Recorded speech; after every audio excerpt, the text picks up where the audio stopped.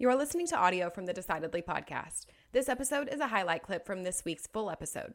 To listen in on the complete conversation, see the show notes for the link to the complete show. You can help us out by leaving us a 5-star review wherever you listen to podcasts. We appreciate every bit of your support. I'm Morgan McKittrick, your producer, and this is Decidedly.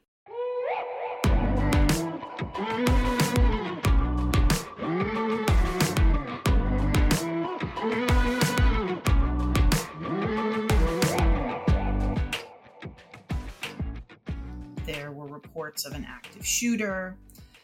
I remember going over to the intersection, because it's right around the corner from where I live, of the school.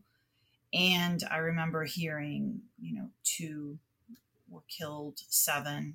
And then once we went beyond 7, I remember thinking, oh my goodness, we're one of those communities now.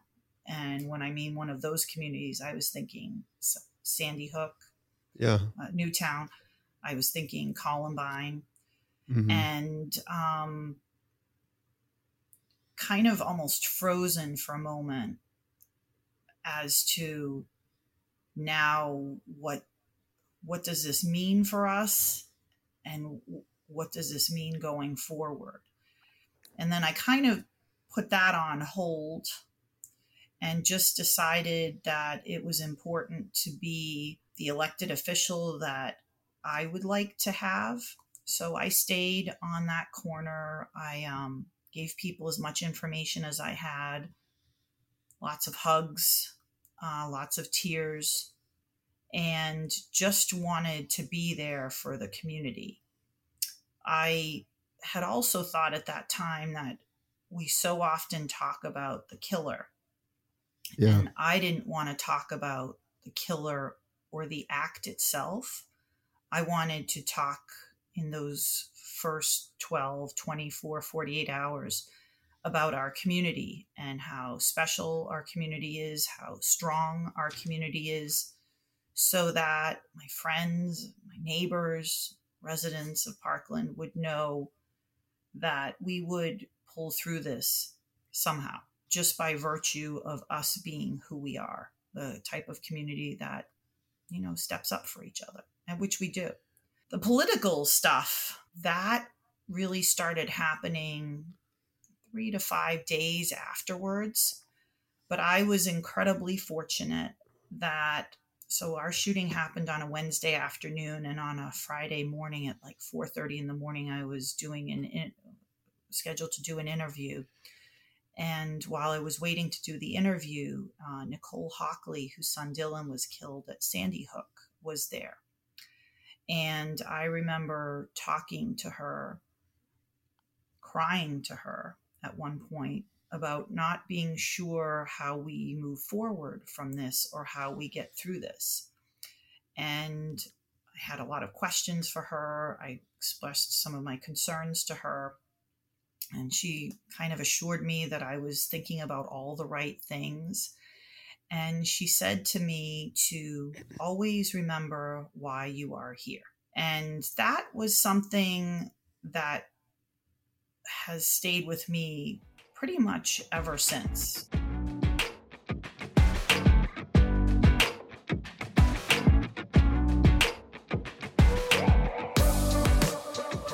All I could do is gather as much information as possible, listen to as much as what people were experiencing, and then go advocating to the school district, advocating up in Tallahassee.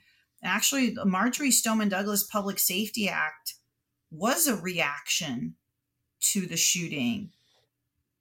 And it has stood the test of time, actually, and it did it because it needed bipartisan support. Yeah. So I think if just one group could have done whatever they wanted to do, it might not have been as successful as it was when people, number one, had to do something, because government does work slowly, but they had to do something together. So there were things in that bill. There was something in that bill that everybody didn't like, and there was something in that bill that everybody did like. And the red flag laws, the additional mental health funding, the additional funding for school safety, it pretty much stood the test of time. And so what do you mean? I think that it is good to do something, but I also think it's good to have different perspectives at the table. Yeah. Sometimes we've got to, it's not just a knee jerk. Absolutely. We've got to take a breather and say, okay, I may never be able to fully remove my emotions from this issue. I've got to give myself a chance to do that to the best of my ability. The problem was, so February 14th is when the shooting happened. I don't know if it was like March 12th or something. I mean, session wasn't going on much longer. So if they didn't do something then, nothing was going to happen. And that is another thing that happened. So on the one hand, you don't want to overreact. But on the other hand, you have to take the energy of the moment, because that, first of all, you don't want that moment to happen again. And if you don't take that energy at that moment, you might never get anything done. So it's finding that balance. Did you find that any of your positions changed before or after the event? Did you think about anything differently before or after the event that you noticed, or was it consistent across? I don't think I did. I think what I learned in the aftermath is the impact of trauma that I had never realized prior. So trauma is very interesting. Everyone has had some traumatic event in their life, and if or they did or did not process through that, that affects how they react to another traumatic event. So it's like you have a trauma capsule, every one of us, of all the traumatic events we've had and whether we process through them or not, so that all of us can experience the same mass event, like the shooting, but it will affect each one of us individually. And when you have kind of a group that say, well, why is this one handling it this way? They should be handling it that way. A lot of the role I played in the aftermath was, some people are going to protest. Some people are going to stay home. Some people are going to, we're all going to have our different way of processing through this. And all those ways, as long as they're not hurting someone else, are okay.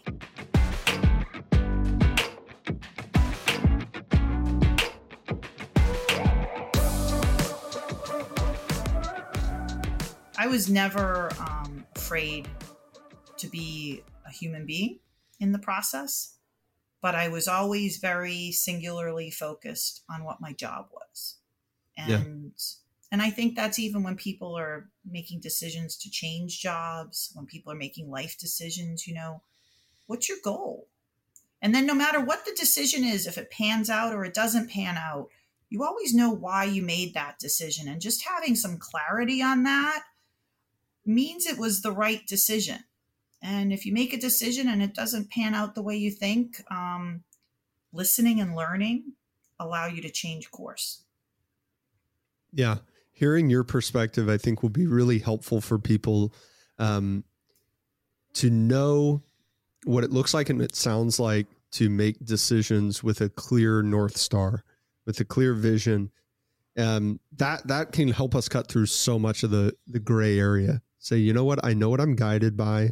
I don't necessarily know immediately right now what the best course of action is, but I bet if I keep my eyes focused on what I'm aiming at, I can find it along the way. Yeah. And if you have the purpose and then you actually show up and you listen, you're doing too off track. You can't mess up too bad. I mean, I love what you just said too. You said knowing why you made the decision. Like the amount of important decisions that people make, and I see it all the time with money. People make very important, very long-lasting choices. And they're not quite sure why they made the choice. Like if I ask them, I go, so why'd you do that? Well, I'll get a reactive answer. I'll get an answer. Nobody goes, oh, I don't know. Why'd you buy that house? I don't know. Everyone knows, but they don't really actually know the reason. They think they know the reason, right.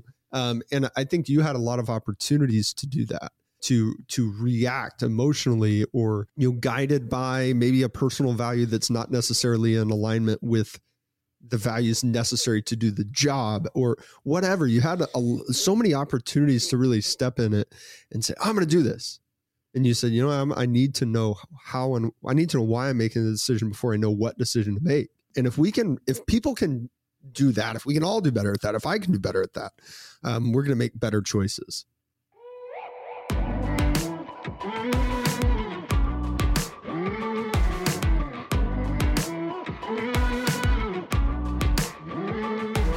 Thanks for making the great decision to listen in to this week's episode highlight. If you want more of what you just heard, see the show notes for the full episode. As always, for the latest decision-making tips, find us on decidedlypodcast.com or on Instagram @decidedlypodcast. And be sure to sign up for our weekly newsletter from the link in the show notes. Don't forget to leave us a 5-star review as well. We read all of your comments, so if you learned some decision-making tips today, let us know. Until next time, this is Decidedly.